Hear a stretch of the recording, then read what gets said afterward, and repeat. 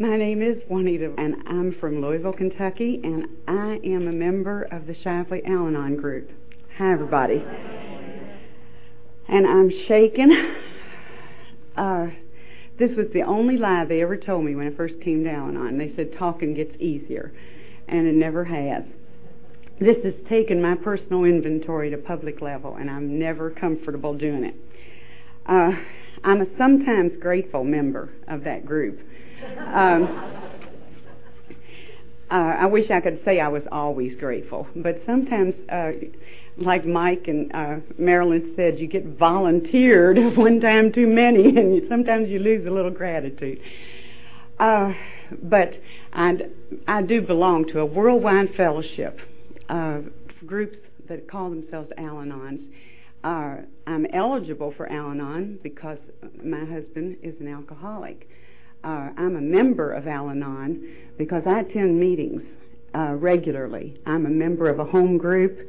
I work in that home group, and I have served at every level in service except the delegate of Kentucky. And I was a little busy raising 9 children, so that level of service eluded me.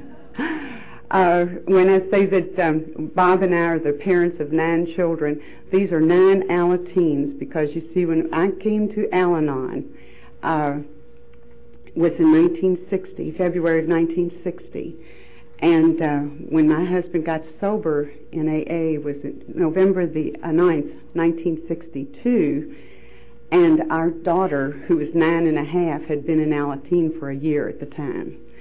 So our children grew up in Alateen, and they literally grew up in the program, because shortly after the older 2 were in Alateen, they started an Alatot program, and that was for 6 years up to 12.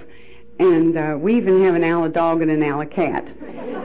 And I'm beginning to feel a little bit better, so maybe I'll get into my talk.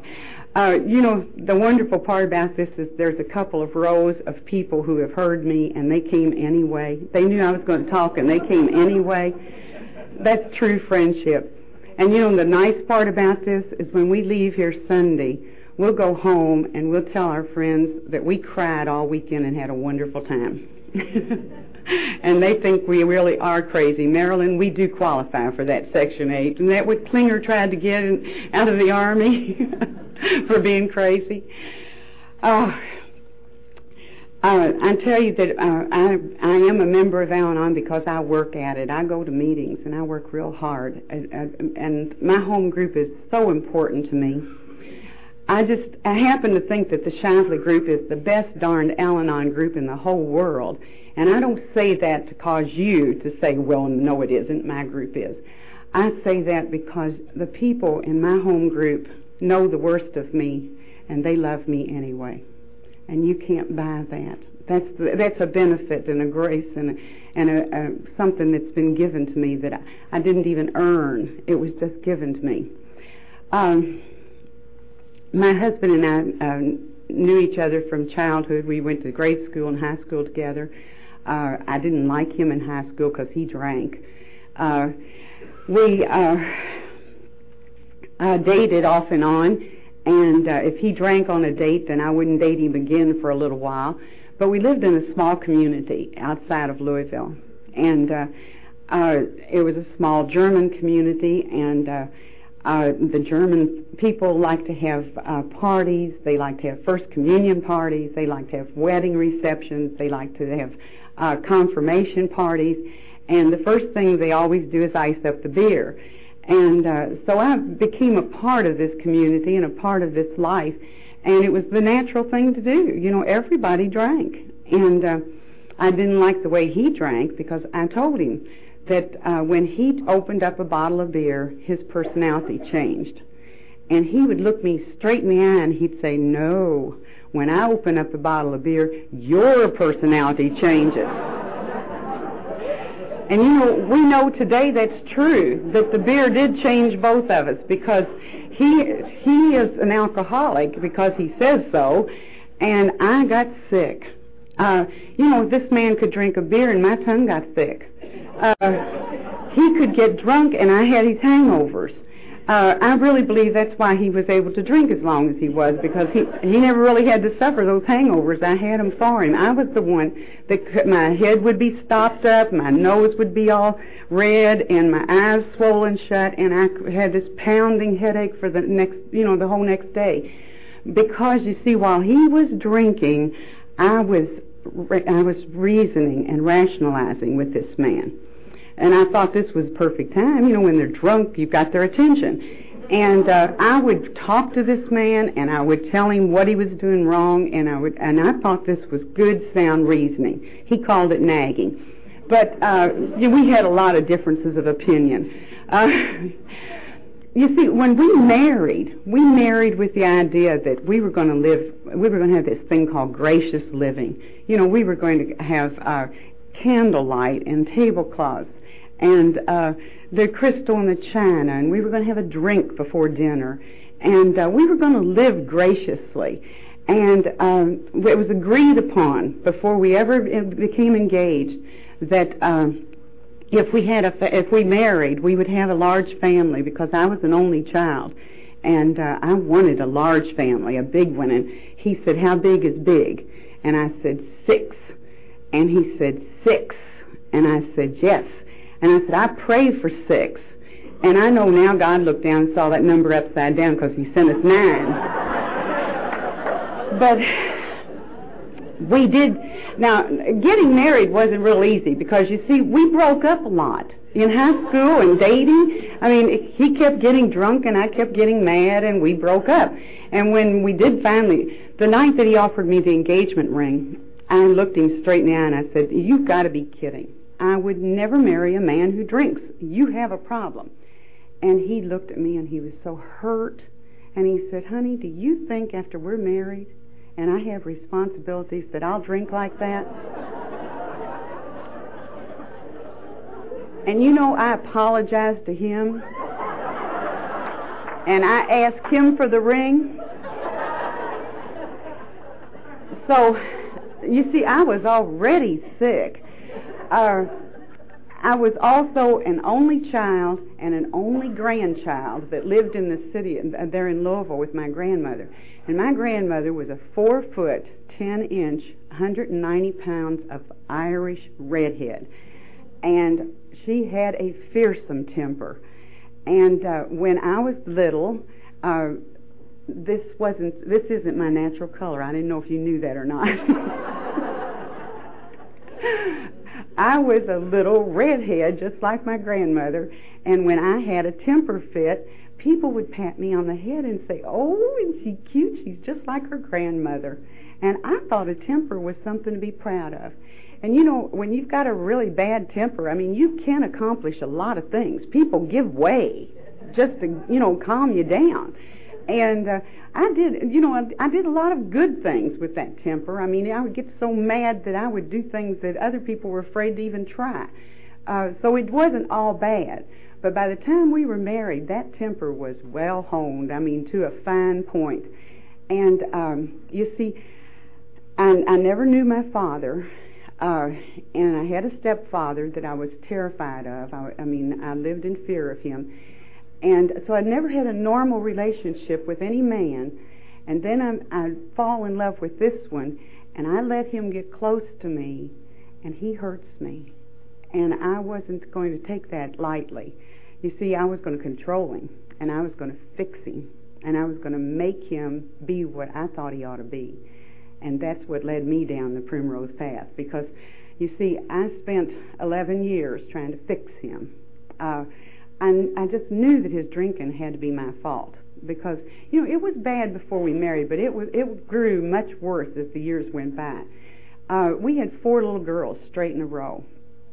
And about the time the 4th one a little girl was born, well, then's when I settled in on what the reason for his drinking was. He drank because he needed a son. If he had a son, he'd sober up. And I asked him, and he agreed.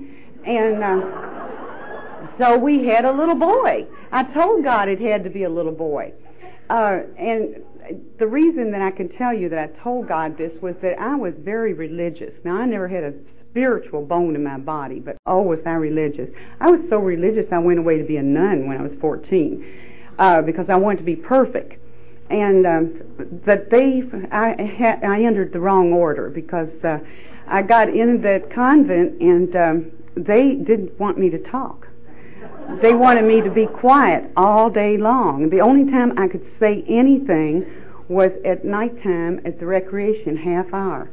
And I lasted 3 months. And when my mother called one night at that recreation hour, and I heard the sound of her voice, I burst into tears and said, I want to come home. And I hadn't even really thought about it. But I couldn't stand that not talking and scrubbing windowsills.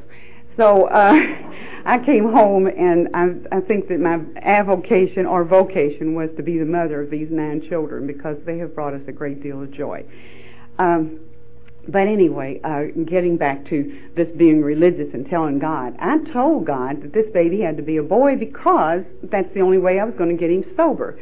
And the day Robbie was born was July 14th, 1958, and I just knew that when this boy was handed to me in that delivery room, and I just knew Bob was going to come into the hospital room, take me in his arms and say, honey, you've given me a son. I'll never have to drink again. Everything's going to be wonderful in our lives. And I waited 3 days for him to come. He was out celebrating the birth of a son and forgot we were up there. And I laid there in that hospital room hating that man with every ounce of strength I had in my body. I mean, I thought of divorce. I thought of murder. I thought of everything. I never thought of suicide. Homicide every day. Suicide never. I never wanted to hurt me, but boy, I wanted to kill him. And if you get along this story, you'll find out how I almost did. But he came through the door that day in the hospital, and he had his arms just loaded down with baseballs and footballs and little guns and all kinds of things. And I just melted because he was going to be a father to this little boy.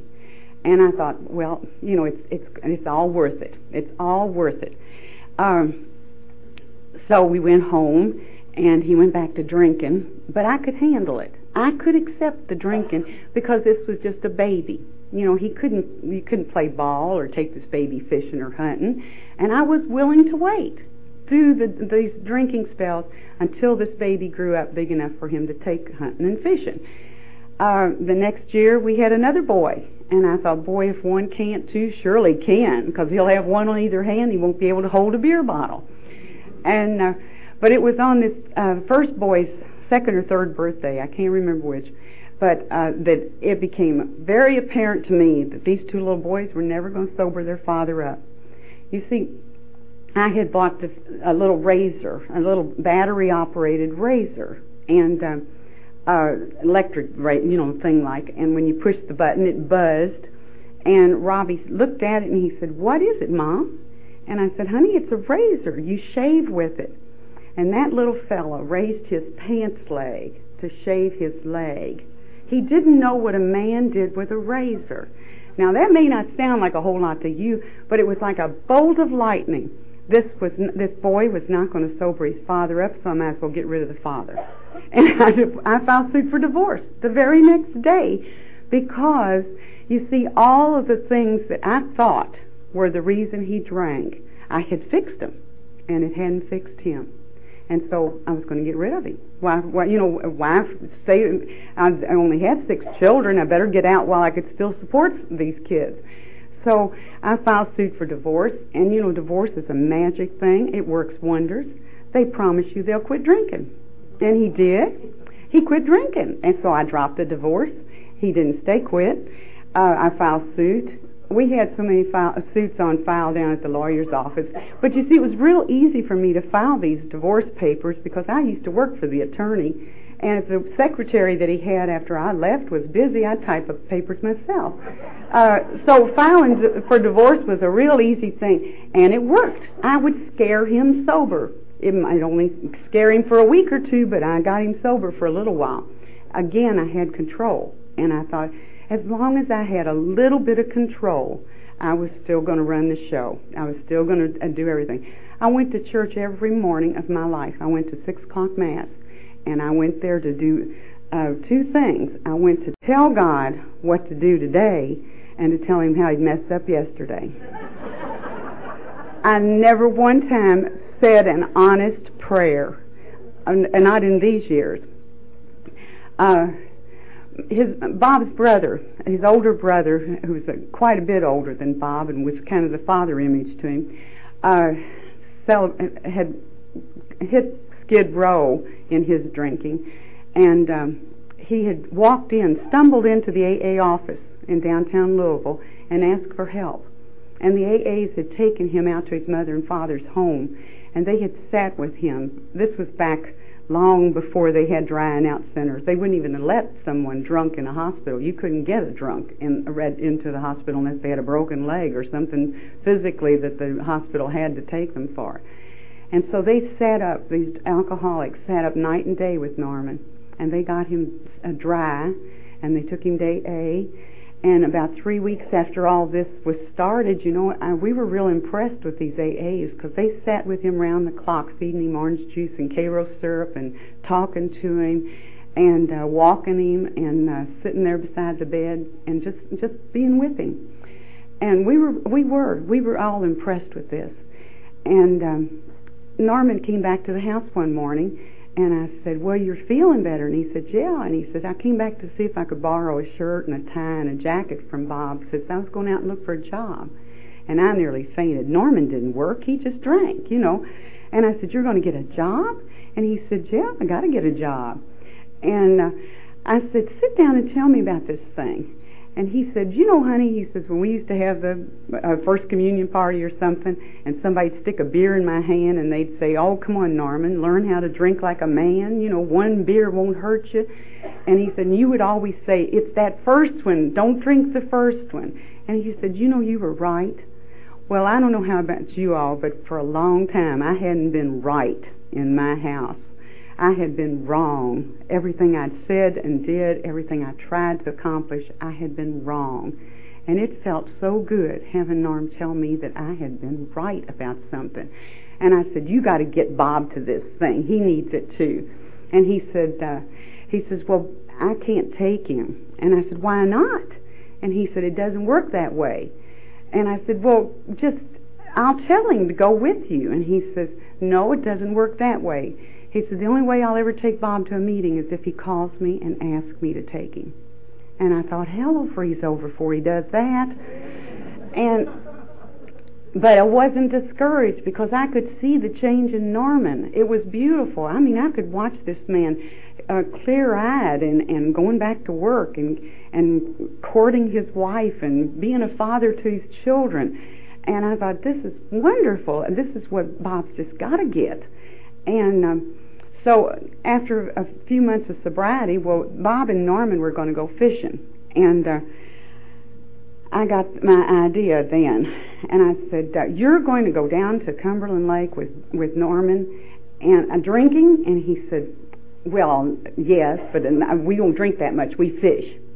And I said, you know what you're going to do? You're going to get your brother drunk. And he said, I am not. And I said, yes, you are. You're going to go down there and you're going to say something or you're going to do something and you're going to get your brother drunk. And won't you be ashamed of yourself? And he said, I'm not going to do anything. He said, I'm as proud of Norman being sober as you are. He said, I would never do anything to hurt him. And I said, well, if you're really serious about that, why don't you go to one of those AA meetings with him and find out how to help him stay sober? And he says, well, if it'll help Norman, I'll go. And I said, well, you have to call him and ask him to take you. And he says, okay. So it don't matter how you get him here.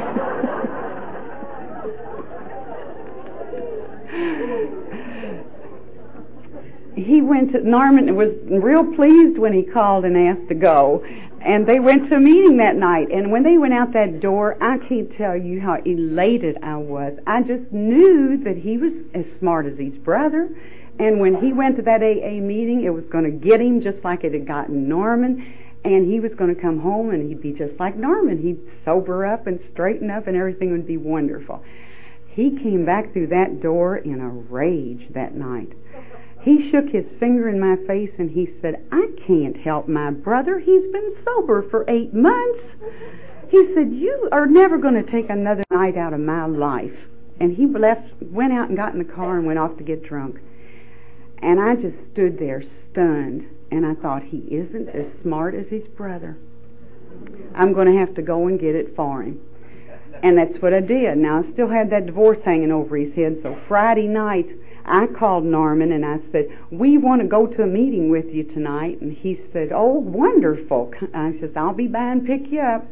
So he came by and picked us up. I told Bob that Norman was coming, and I don't know, I guess the divorce is why he agreed to go. But we went out to the Pleasant Ridge meeting, and this was a Friday night meeting, and we had to climb up those steps to go in that door. And when we opened the door, my brother-in-law and Bob and I walk in the room, and I was terrified because I just knew that you women that were in there were terrible women. Because, see, if your husbands had gone down as far as Norman had, then you know, you had to be really, I expected tight pants and low-cut blouses and big hairdos. And when I got in there and I saw these beautiful ladies and these nice dressed men, I thought, wow, this is impressive. And then this gorgeous redhead comes running across the room, and she grabs my brother-in-law and she hugs him and kisses him. And I doubled up my fist and I thought, don't you reach for mine, sister.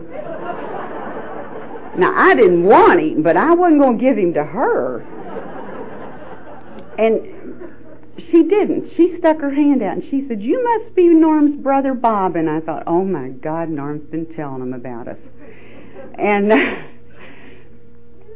so she shook Bob's hand, and then she turned to me and she said, you go stay down here with us drunks.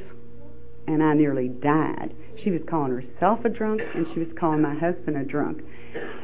And that's the first breath of honesty I had ever had in my life. You know, where someone was actually that open and that honest about who they were and what they were. And she says, are you going upstairs and learn how to live with your drunken husband? And I smiled sweetly and I said, oh no, I'm going to stay here with Bob. He needs me. Now I have to clarify that point because you see, for just about 18 months prior to this, 2 years I think it actually is, my husband and I hadn't even shook hands in passing. And I can prove that because there's 2 years and 9 months between Mary Rose and Missy. So he had not needed me in those 2 years.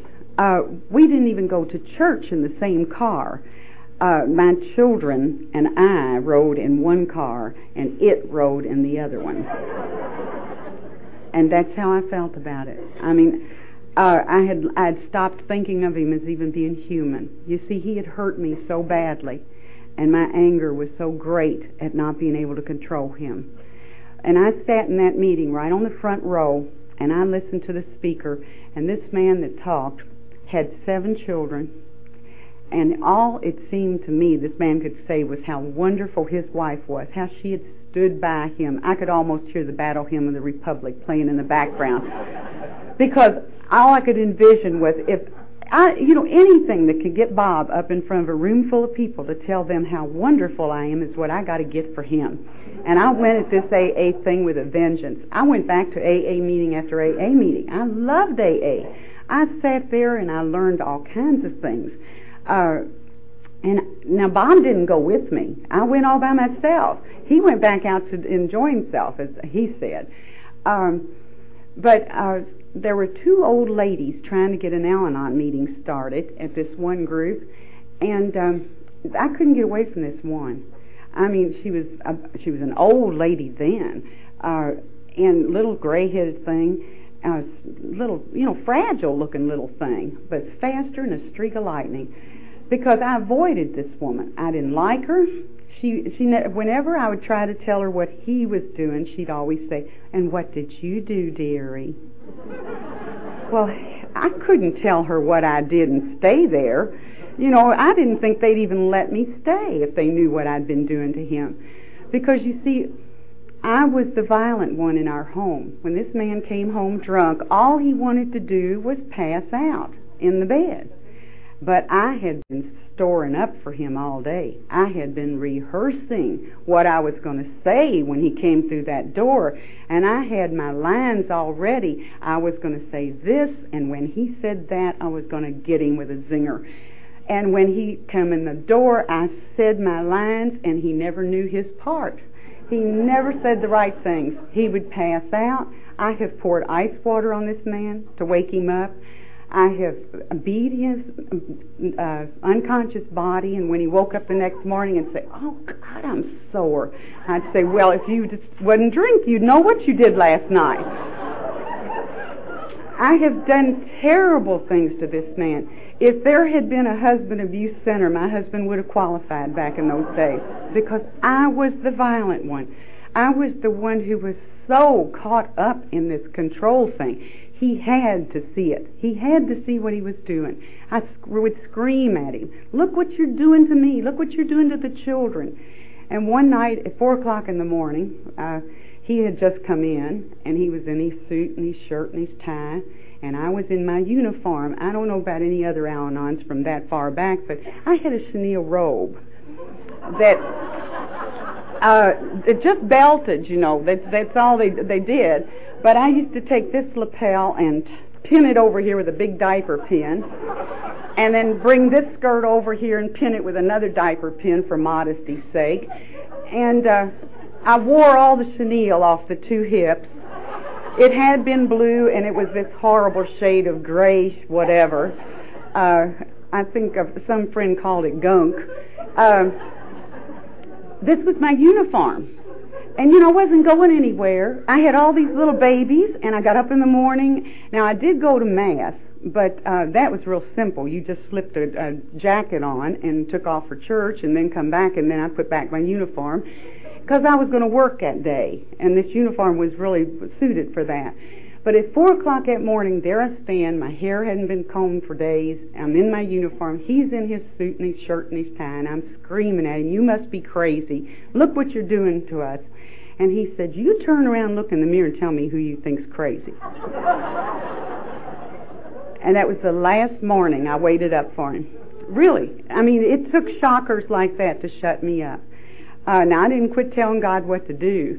I was going to these Al-Anon meetings, but you see, Al-Anon was real new in Louisville. There was only 4 groups in Louisville, and 1 in Jeffersonville and 1 in New Albany. And they didn't know a whole lot about what they were doing either.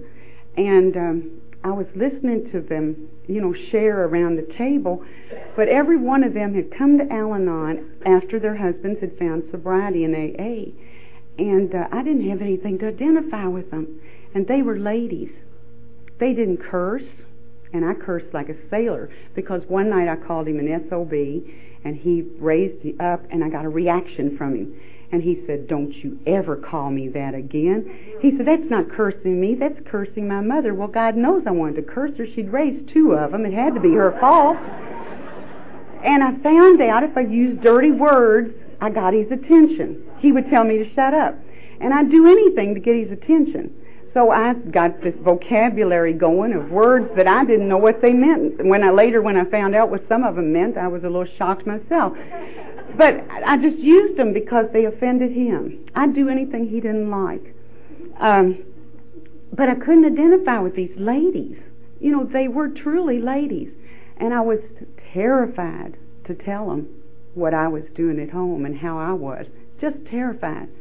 Because, you see, I loved it here. I loved going to these meetings.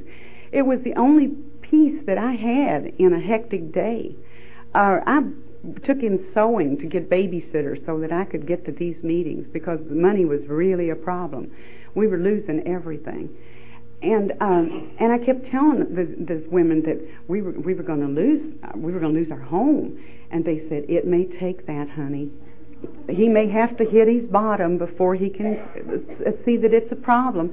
And I thought, well, let him hit his bottom, but I don't want to go with him. And they kept saying, "Honey, you just have to let go and let God." And there was this one little old gal around the program, bless her heart. I was just with her Wednesday night a week ago, and I told her, I said, "You know, I still can't stand it when you say, 'Let go and let God.'" How could I do that when things were in the mess they were? My goodness, if I wasn't in there doing something, they'd get worse. I knew. So I really couldn't understand any of these ladies. But one night they said, you know, if you keep bringing the body back, eventually the mind comes too. And one night I was sitting there, and this lady was a speaker, and she got up and she talked about the physical abuse in her home. She talked about the anger and the violent language and the bad things. And all at once I knew that this was where I could be, and this was where I could talk. Now, this old lady had been following me around all these meetings, and if the room was this big and she was back in that corner, I'd get over here. And if she moved that way, I'd move that way. I kept her in the corner of my eye. But I tell you, when this chairman would hit the podium and say, let's call the meeting to order, that was the fastest little old lady in town. She'd be right beside me and say, sit here, dearie. And I didn't want to sit by her because I didn't like this lady. You see, I would tell her what he was doing, and she'd ask those dumb questions, what did you do, honey? And I got to the place where I got so brazen, I'd tell her what I did, thinking maybe I'd shock her off. Didn't work. And one night she said, oh, what's that poor boy doing tonight? And I said, that poor boy is out drunk down at the piano bar having a ball. And she says, oh, he is so sick. And I said, sick in the head. And she said, oh, no, honey, you're the one that's sick in the head. So you can see why I gave her a wide berth. You don't stick around people like that. I liked the ones that were patting me on the back and saying, oh, I don't know how you do it. All those little babies, and you make these meetings, and you're so wonderful. And those are the ones I like. Boy, I stuck with them. They say stick with the winners. Well, you know, they sounded like winners to me. And this old lady just hung on. Every meeting, there she'd be. There weren't that many meetings, and she turned up at every one I went to, and I couldn't get away from her. And this was an unmarried old lady, and she'd sit beside me and pat my knee, and I worried. Oh, Lord, I worried about her.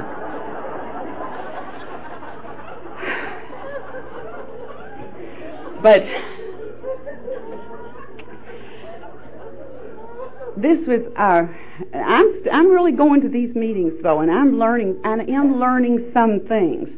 I'm learning that my children deserve better than what they've got. Now, I would have told you that I was mother and father to these kids, because my God, when I got to Al-Anon, I was the PTA president, the altar sodality president, and room mother in 2 rooms, so that nobody at school would know there was a problem in our house. You know, somebody said that you can usually tell when there's a problem in the home when the mother and the father are out of it so much. And that was true in our case.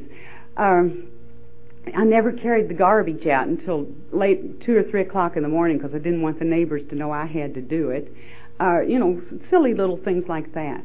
But this same little old lady was still sitting there tagging along with me and trying to talk to me. And one night they had a potluck supper at the Shifley group, or the Pleasant Ridge group.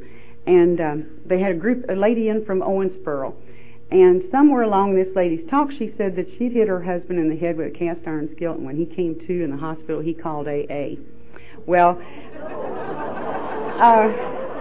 the next morning I was in Winn-Dixie shopping for a cast iron skillet. And to this day, I keep hoping I'll run into some psychologist or psychiatrist that will tell me why I bought 2 skillets, one round and one square. But that's all I had in my cart when this same beautiful AA lady that had greeted us that first night bumped into me in the store, and she says, Juanita, I've been trying to catch you for 5 minutes. Where are you going? And I said, oh, I was in a hurry and I wasn't listening. Did you ever do that? Did the back of your brain going 40 miles a minute, where is he, what's he doing, and who's he doing it with, and how much money is he spending doing it? And the front of you was smiling and talking to, hello there, yeah, you know, and acting normal, whatever that is. That's the way I was, and she finally got my attention. And then she looked down in the cart, and she looked up at me, and she said, oh, no. And I said, oh, yes, anything. I'm willing to go to any lengths to get this man sober. And she says, "You're going home with me." She says, "I don't believe you've gotten anything about this program." And she took me home, put the coffee pot on, and she shared her experiences, her strength, and her hope with me. This beautiful AA lady opened the door to my program of Al-Anon. She told me that alcoholism was a disease, and coming from her, I could believe it. She told me that her husband tried everything to control her, and that if I stayed in Al-Anon like he was, and he was a member of that group I'd been going to, that if I would go to Al-Anon and work on myself and stop trying to control Bob, that I might get a little peace of mind. She's the first one who ever helped me accept any part of this program. You see, I thought that you AAs got together and used this disease concept as a cop-out, because I thought, disease? Nothing. It's self-inflicted if it is, because you're the one who pours the booze down your own throat. Nobody holds you down. But not after listening to this beautiful woman. And she really was a big help in my life. I'm so grateful to her and to her Al-Anon husband, because he shared a lot with me that helped me understand the stresses that a man supporting a family lives under. You know, I thought Bob owed me a living. He married me. I really felt that way.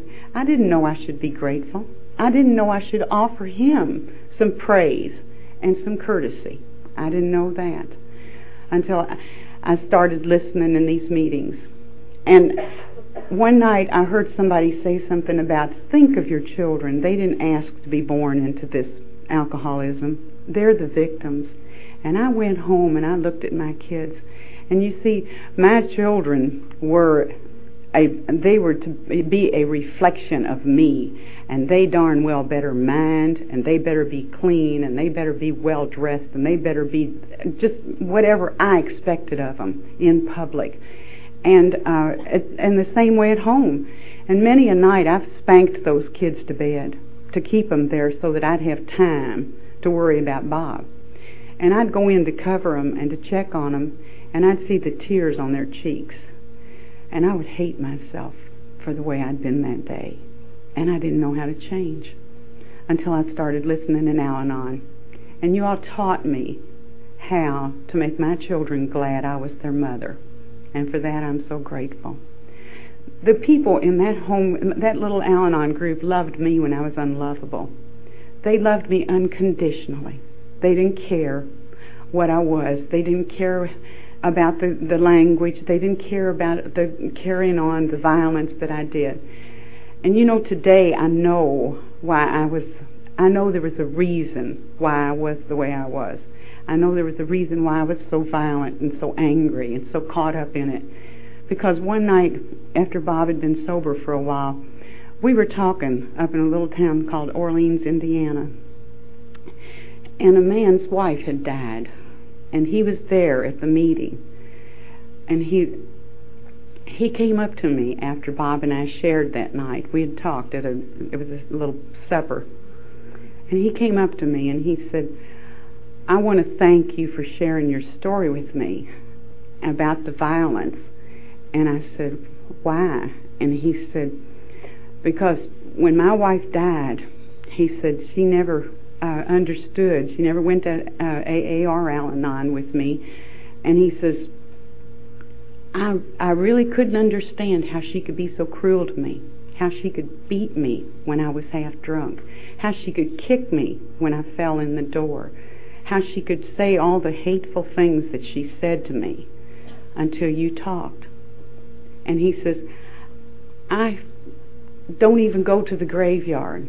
He says, because I couldn't forgive her for being the way she was to me.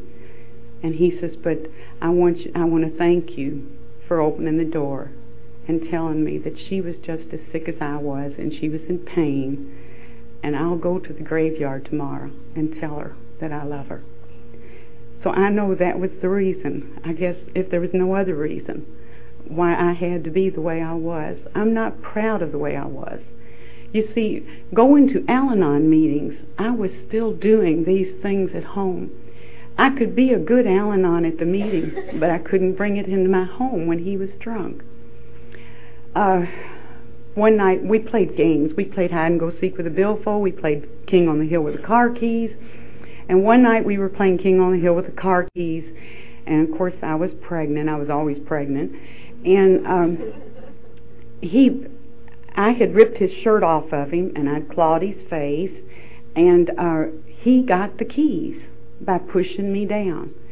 And when I hit that floor, instead of worry or concern about the baby or feeling anything, the only thing I felt was euphoric, because I looked up at him and I said, "Look at you. You have sunk as low as a man can sink. You've struck a lady." And he looked around the living room and he said, "I don't see any ladies." The anger and the rage that came up in me, and I had been going to Al-Anon meetings for 18 months when this happened, but I wanted him dead. I wanted the pain out of my life, and the only thing I could reach was the fireplace equipment, and there was a poker there, and I grabbed that poker and I swung that poker at that man's head. I meant to kill him. He threw his arm up and I broke his arm. And then he says, "Take me to the hospital." And I handed him the keys that I had been fighting for because he was too drunk to drive. But I handed them to him and I said, "Drive yourself. I don't care if you die." And I meant it. Die, damn you. Because I was that sick and that tired of trying to control a problem that I couldn't control. Trying to control another person's life. That's how sick and resentful and bitter I had gotten. It was shortly after this that I filed suit for divorce, and this time I meant it. This time I wasn't trying to scare him sober. This time I made the decision without anger. And you know, they say that you can say what you mean, but don't say it mean. And that's what I did when I said to him, this time I mean it. I want a divorce. I have to remove you from this situation. Because you see, we lost our home. We lost everything we owned. We had to move in with my mother. My mother hated my husband. She never wanted me to marry him. She never let me forget what a mistake I had made. And yet we were all living in the same house. And it was really, they say that we make our own hell, and that was a real one. You see, when we moved in with my mother, that's why I know alcoholism is a family disease, because my mother got as sick as I was real quick. And then it got real easy to let go and let God, because now I could let go and let Mother. She did all the crazy things I had done before, and she did them better than I did. She would go down to the bar and drag him out, and she would go get his checks and cash them, and she took care of everything, and I let her, because I was tired. I was really tired of fighting the battle. I just wanted some peace and some quiet, and I wanted to be out of this mess. When they served Bob with the divorce papers, he took off on a fishing trip. He packed up and said he was going fishing. And I really thought that he was going to go for good. I didn't think I'd see him anymore. But 3 weeks later, it was a warm November night in 1962, or that morning, he came back and he found out my mother had been real busy while he was gone. She had all the locks changed on the doors, and she had a restraining warrant taken out so that he couldn't step on her property, and it was her house. And she had spent the whole 3 weeks preaching to me, "You are not taking him back. You are not," and you know what I was going to do. She was giving me the rules and regulations. And I had to listen, because my mother was totally supporting me and these 7 children, and I was pregnant with an 8th one. And so when he came back that night, about 7:30, he broke the door down to the house. And my mother said, ordered him off, and she said, "If you don't leave, I'm calling the police." And he told her that was a fine thing to do, have her son-in-law arrested. And she told him, he said, "Who's going to take care of these children?" And she let him know who'd been taking care of them, and she called the police. And so I went on upstairs to get dressed, because it was my regular Friday night Al-Anon group, and I was going to go to my meeting. This was not my problem. I was detaching. Now, Bob called this rejection. But it was not my problem. It was between my mother and Bob. It was not mine. And so I'm dressing when I heard our oldest daughter screaming and yelling and calling her baby brothers and sisters. And I come out of our bedroom and I said, "Cindy, what in the world?" And she said, "Mom, Daddy's got a gun. He says he's going to kill us." And I said, honey, your daddy's not going to kill anybody. And she said, yes, he is. He's right up there in the attic, and he's got a big gun. And I opened that attic door, and there my husband sat at the top of that stairway with a 12-gauge Browning automatic shotgun pointed right straight down at me. And I said, what are you doing? And he said, honey, your mother's called the police. She wants them to take me away, and I can't live without you and the kids. And you know, I knew he was not lying to me. I knew he really and truly meant what he said. I knew that alcoholism, when he drank the alcohol, it got in the way. I closed the door very gently and went downstairs, and when I got downstairs to the bottom landing in our hallway, my mother was coming out of her room with her .410 shotgun. And I said, what are you going to do? And she says, I'm going upstairs and get rid of the problem. And you just would have had to have known my mom. She was a very opinionated, dominating type person. And, you know, for just a moment, I thought, if I let her go, maybe they'll shoot each other and the kids and I can live in peace. This is how sick I had gotten. I did stop her. And while she and I were wrestling over her gun, the police that she had called came to the door, and they called out the riot squad because there was a nut in the attic, and there was 2 women fighting over a gun, and nobody would give up any guns, and they weren't coming in. Now, this is back before the SWAT team, so we were just completely surrounded by police cars. We live on this big old hill right near Iroquois Park, and there's a driveway on 2 sides of our house and a street on 2 sides. So we were totally surrounded by police cars with their floodlights on the house. Those red lights were going around and around and around. And they had their radios on real loud saying riot on Iroquois Parkway. And I looked out the door, and my first conscious thought after almost 2 years in Al-Anon was, what must the neighbors think? I leaned out the door and I said, can I call AA? And this policeman with a tear gas gun in his hand leaned out from behind one of the big trees, and he said, hell, lady, I don't care who you call. So I called AA that night, and when I called over at the church where I was usually going, the pastor's study was always locked up. But that night, the ladies of the church sewing circle was going to meet in the Al-Anon room, and they had unlocked the pastor's office and allowed the Al-Anons to meet in that room. Coincidence? I don't think so. I think this was God working miracles in our lives, because they answered the phone, and Bob's brother and a priest that Bob had gone to school and played ball with, and 2 AA members came to our house that night. The priest went out and talked the police into leaving. Bob's brother went upstairs in the attic and got Bob to give up his gun. It took both AA members to get my mother to give up her gun. They finally gave her one of her sleeping pills, and I used to say they gave her a sleeping pill and tucked her in until somebody reminded me that AAs do not dole out medicine. But they gave her one of her sleeping pills and put her to bed and tucked her in. And then they told me that they were taking Bob to Our Lady of Peace Hospital, which is a hospital that at that time had an alcoholic lockup ward, but they didn't have a program. They just had a ward. And so I sat there with the phone in my lap, just like I had made that call at whatever time it was that I made it. And when they went out the door, Bob leaned back in the door and says, "Bye, honey, see you in a minute." And I thought, oh God, I hope not. Because you see, I was to the bottom. There was nothing left of me, nothing left to fight with. It was dark, and the house was quiet. I got up, I went upstairs to our room, and I stood looking out that window, and I despaired. If there was a God in heaven, He didn't love me. And if this program had any basis, there was nothing in it for me, because it hadn't worked. I had tried, and I'd tried hard.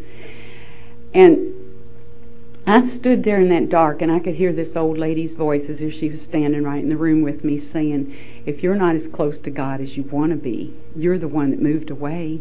Reach out. He's waiting for you.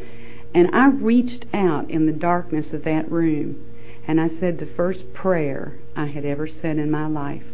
I said, God, please help me. There was no conditions on it, no bargaining. And I felt like somebody had poured warm molasses over me. I felt so good. And I walked over and laid down on the bed. I didn't even turn back the bedspread. I just laid across the bed and went sound asleep. I believe in that moment that I took the first 3 steps of my program. I believed that I accepted alcoholism as a disease. And I believe I accepted the fact that my life was unmanageable. And that I knew the things I had done were not exactly sane. But I believed that a God could return me to sanity. And I made that decision to let Him do it. And the Alateens have a beautiful way of saying, the first 3 steps are, I can't, God can, I believe I'll let Him. And so I think it works beautifully for us Al-Anons too. When the alarm clock went off that morning, I was absolutely in panic because, you see, Cindy was 9.5 years old, and there were 6 baby brothers and sisters younger than her. The baby was 18 months old, and I did not know what had happened to them after I had told them their daddy wasn't going to kill them. And I went running back in their bedrooms, and there was no children in the bedrooms. And when I come back down the hallway, it's a big old house with huge rooms and a big walk-in closet. And in fact, Buddy and Arlene stayed in the room where Cindy's closet was. And I saw that closet door was shut. And I ran over there and tried the knob, and it was locked.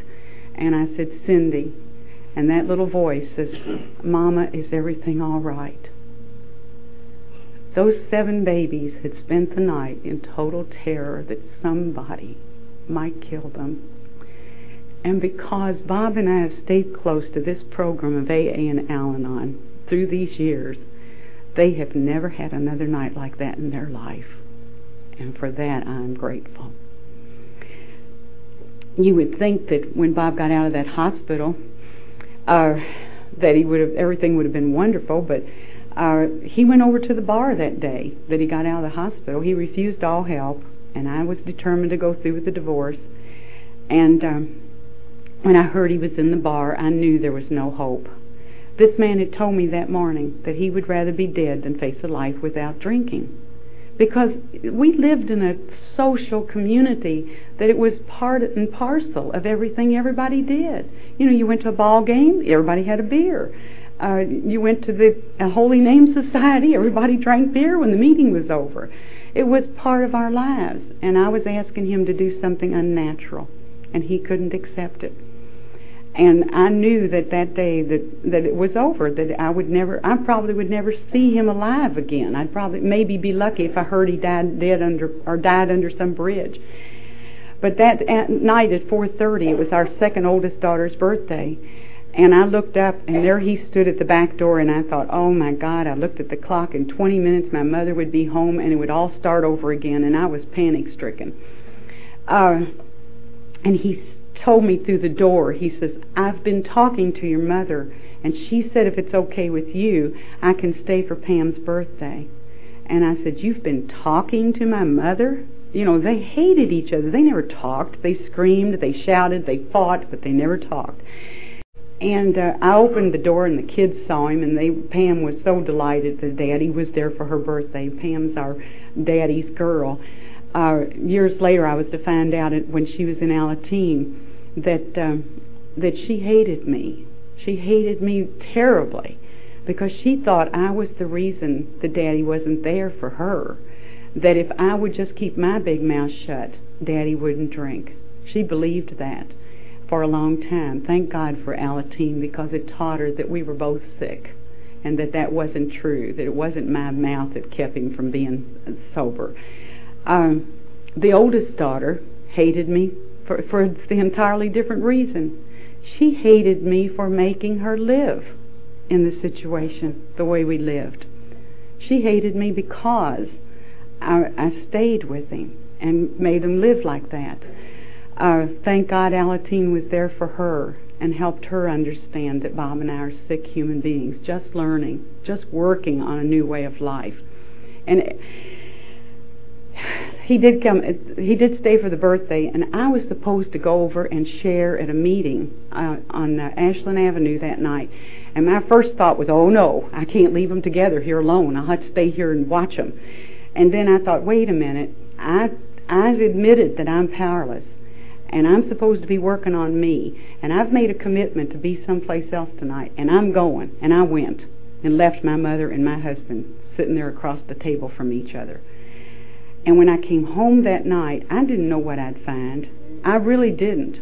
But I had turned it completely over to a power that now I could believe loved me, because he'd given me that peace a few nights before.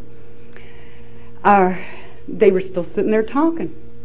And when I got there, I got a cup of coffee and I sat down, and my mother says, "It wants to stay." And I didn't move a muscle.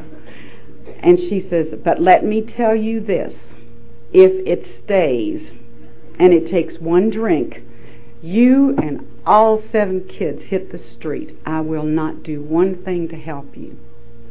And I don't know about anybody else, but security and food on the table for these children was a tremendous fear that enveloped me.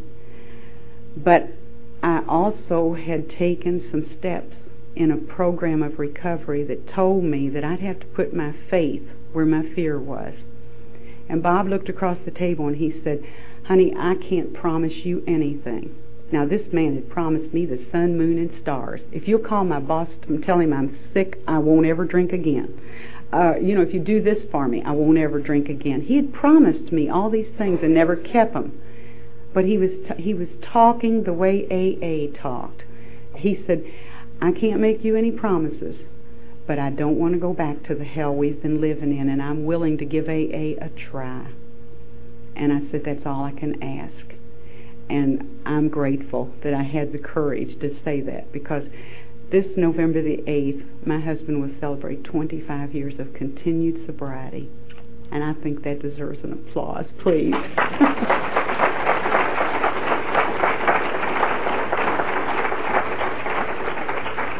I jokingly tell people I've been married 36 and a half years and he's been married 25, but they weren't all glorious years. When he got sober in AA, we became such hard workers. Oh, we were the best AA and Al-Anons you ever saw. We went to meetings. Our Alateens went to Alateen, and we went to our programs, and we went to conferences, and we just did all kinds of wonderful things. But we weren't able to work it at home. We were miserable at home. You see, we still fought over money because I controlled the money when he drank. And now he was sober and he wanted to control it. I mean, how dare he? After all I had done, and he wanted to take back over the finances, he wanted to discipline these children. And you see, I had become aware how much pain I had caused these children through my actions, not his. And I was not going to let anybody else hurt these children, so I wouldn't let him discipline them. They were my children, and I'm the one that had hurt them, so I was going to be the one to protect them. And I stood between my husband and these children for quite a few years, about 5 years in this program. I allowed him to love the children through me, and I allowed them to love him through me. And the best way I can explain that is that Cindy came to me and said, "Mom, I'm going to a dance, and I would love to have a new dress." And I said, "Oh, honey, I don't know if we've got the money." And she says, "Well, will you ask Daddy?" And I said, "Yes." And so I go to Bob. "Bob, can Cindy have a new dress for the dance?" "Well, does she need it?" And I said, "Well, yes, I think she does." And then finally he reluctantly agreed, and he gave me the money, and I went back to her, and I said, "Daddy said you could have the new dress." And she said, "Oh, tell Daddy thank you." Now that's how we lived. It's not a very good way to live. It causes a lot of pain.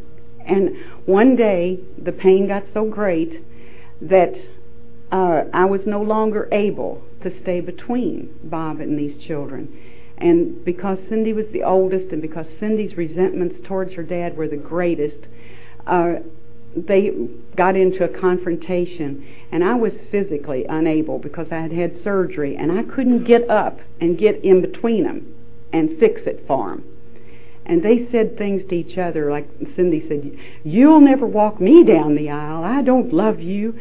And this is after her going to Alateen that they had this confrontation. But don't you see, it's because I was standing in the way.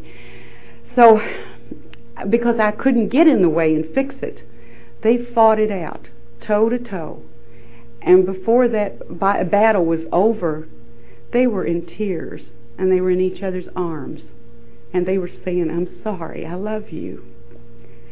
And you know, I felt the warmth of their love for one another. I'm the one that reaped the benefits, and I'm the one who had been standing in the way. I didn't deserve that. There's so many good things that have come my way in this program that I didn't deserve. But thank God, because I kept coming back, God just kept showering them down on me. Most of them, every experience that I've learned from, every painful experience, has been because I turned my back on this program and tried it my way. And when I hurt badly enough to look back and try it the Al-Anon way, I was able to grow. And you know, I don't ever have to experience that pain again unless I choose to. And that's one of the nicest things about my program. If I learn a lesson well, I don't ever have to experience that pain again. I'd love to tell you that we just lived happily ever after, but you see, we got so good at this quarreling about money at home, and then going to a meeting, and we'd open the car door and we'd turn on, and I'd be the best Al-Anon you ever saw, and I'd give you all kinds of advice about how to solve your problems. And Bob would be the best AA you ever saw, and people would say, "Oh, aren't they a wonderful couple?" And then we'd get back in the car and pick that quarrel up right where we'd left off. This was not living the program. This was not living it in all of our affairs. And it came to a place where we were talking divorce just as much as we'd ever talked it before, only this time we were talking it very cold and matter of fact. Because you see, I was looking at him and saying, if he was working his AA program, he wouldn't be treating me this way. And he was looking right back at me and saying, if you were working your Al-Anon program, you wouldn't be acting this way. And we came to a place where we realized that we were taking each other's inventory. And you know, I came to a place where I realized that I loved this man just as he was. I didn't like him. I didn't like a lot of things about him, but I loved him just as he was. And I was able to tell him that. And we were able to start over again in our programs together. We started doing things a little differently. You see, Bob would take a couple of new guys to an AA meeting, and I'd take a couple of new girls to Al-Anon, and maybe we'd cross paths, and maybe we'd hit the same meeting, and maybe not. We were going in different directions all the time, thinking we were working our program. And we started working together. We started working with other couples. We started enjoying life with other couples in the program. And we started sharing problems with other couples and getting some feedback from them. And we were able to watch the winners, the couples who really loved one another. And they taught us to love each other because of the way they loved one another. Little things like, you know, a wife not putting her husband down. I thought it was clever to put Bob down, you know, because I was so good at a put down. And but I would watch this other lady, and she never put her husband down. In fact, she would say ridiculous things about him that I knew weren't true. You know, he wasn't all that great, and he sure wasn't handsome, like she said. But, you know, in her eyes he was. And, you know, I started looking at Bob, and I could see how great he was, and how smart he was, and how clever he was. And I started thanking him for being the provider and the wonderful man he was. I started treating him with courtesy and kindness instead of the way I usually treated him. I still say if I was too kind, the shock would kill him, but we did grow in our programs, and we've had a lot of beautiful years. Our 9 children have grown up. Our baby is 23 now. She'll be married next June. She and her husband-to-be will both get their master's degree in May, and then they will get married in June. And all of our children but one is married, and our second oldest daughter is a career woman, very successful. And Alateen is the reason these children were all able to level their lives out. The oldest one, who was a perfectionist, has learned to accept her limitations and yet be grateful for her talents, which are many. The second oldest one that hated me and was so withdrawn is an accomplished and beautiful young businesswoman that deals every day with, she's one of the owners of one of the biggest insurance agencies in Kentucky. And she's very, very influential and very much admired and respected. These children have all grown up in Alateen, and for that, Bob and I don't have a lot to do with it, except that we were there and we made it possible. You know, we all got sick together. Isn't it wonderful? We can all get sober together and live this life together, and we really have. We were, last February, we were down in Alabama at the Bessemer Group's anniversary, and there was 8 of us there. We'd all come from Louisville just for that anniversary. And that morning the phone rang, and my youngest daughter called and told us that we'd had twin grandchildren last October the 18th, and she had called me in February the 7th of this year, and she said, "Mom, Whitney died. They found her dead in bed this morning." And we had a 6.5-hour trip to make home to be with this child that had lost this baby. And I'm ashamed to tell you that for about the first 4 hours of that trip, I sat there in anger, demanding, God, tell me why. God, give me a reason. God, show me why. What was the purpose in taking this little baby that was so loved and so wanted? And somewhere, this same beautiful old lady that has been my sponsor, she has never had a kind word to say to me, never had a bad word to say about Bob, but I could hear her voice saying, it is not for us to question God's will. We just have to pray for the power to carry it out. And I kept praying that 11th step over and over and over again until we were able to get home and see this daughter through this. But you know, when we had that funeral, we didn't do a lot of it wasn't sad. We celebrated Whitney's life.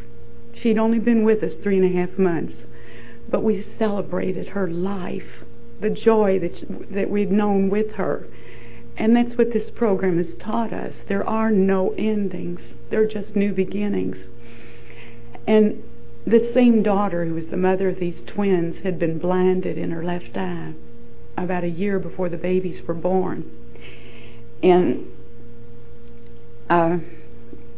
30 days from Whitney's funeral, the doctor called and said, we have a cornea, and we think we can do a cornea transplant. Bring your daughter in. And we took her in the next morning for surgery. And when he came out of the operating room, he said, Mom, your daughter is going to see. Her eyesight is going to be okay. It's going to be restored. I just know it.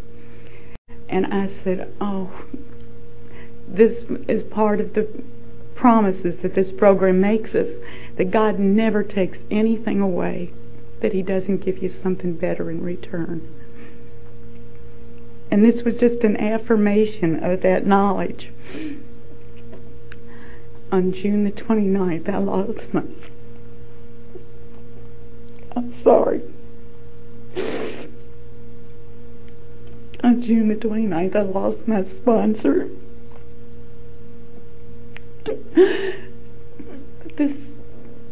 This lady was I never missed a day calling her. She told me to. You didn't do anything she didn't tell you to. I've often heard people say, what happens if you don't do what your sponsor says? I don't know. For 27 years, I was afraid not to do what she told me. But on June the 29th, she died a beautiful death. She was 85 years old, still active in Al-Anon. And 24 hours before she died, a new little girl came in to sit with me because we took turns sitting with her. And she still had that finger going, telling that little girl, this program works if you work it. And there was about 12 of us holding her hand. We were all around her. Bob was on one side and I was on the other. And we said the Lord's Prayer because the doctors had said it was getting close. And she was breathing very slowly. And just as we said Amen, she took her last breath. And we kept waiting for the next one, and it didn't come. I have been looking since June the 29th for a new sponsor because I believe with all my heart this program will not work for you if you don't have a sponsor in a home group. I guess I'm like my husband. I'm looking for a perfect sponsor just like I had. But I know with a certainty that if I keep coming and I keep asking God to help me, that He'll bring the person that I'm supposed to ask to be my sponsor. If I haven't said anything to tell you that this program does work, and I hate to leave with tears because we have had so much fun and so much joy in this program. It has been a beautiful way of life for us. We're going to leave here and we're going to fulfill a dream we've had for 37 years. We've got a motorhome out there and we're going to tour the New England states and watch the fall foliage. We've prayed for that. We've talked about it for all these years, and we're going to realize that dream because of people like you, because you loved me when I was unlovable. And you helped me love my husband when he was unlovable. You told me that I could never hurt him into loving me. I would have to show him love so he could return it. And you did that by showing me your love. Really and truly, if I haven't said anything to help you, keep coming back. This program does work if you work it. You can't sit on the chair one night a week at a meeting and expect it to get you. You have to do something. The steps are all action steps. Please, I want to thank the committee for inviting me. I want to thank you for the fruit. Bob and I have almost gobbled it all up. But mostly, I want to thank you for just being here for me, being here and loving me. And, you know, Claire said before when we were eating supper tonight that she says to herself that I am worthy of being well. I am worthy of being healthy. And you know, we've got to think that way. God doesn't make junk. We're each and every one of us real special people. And I thank you so much for having me.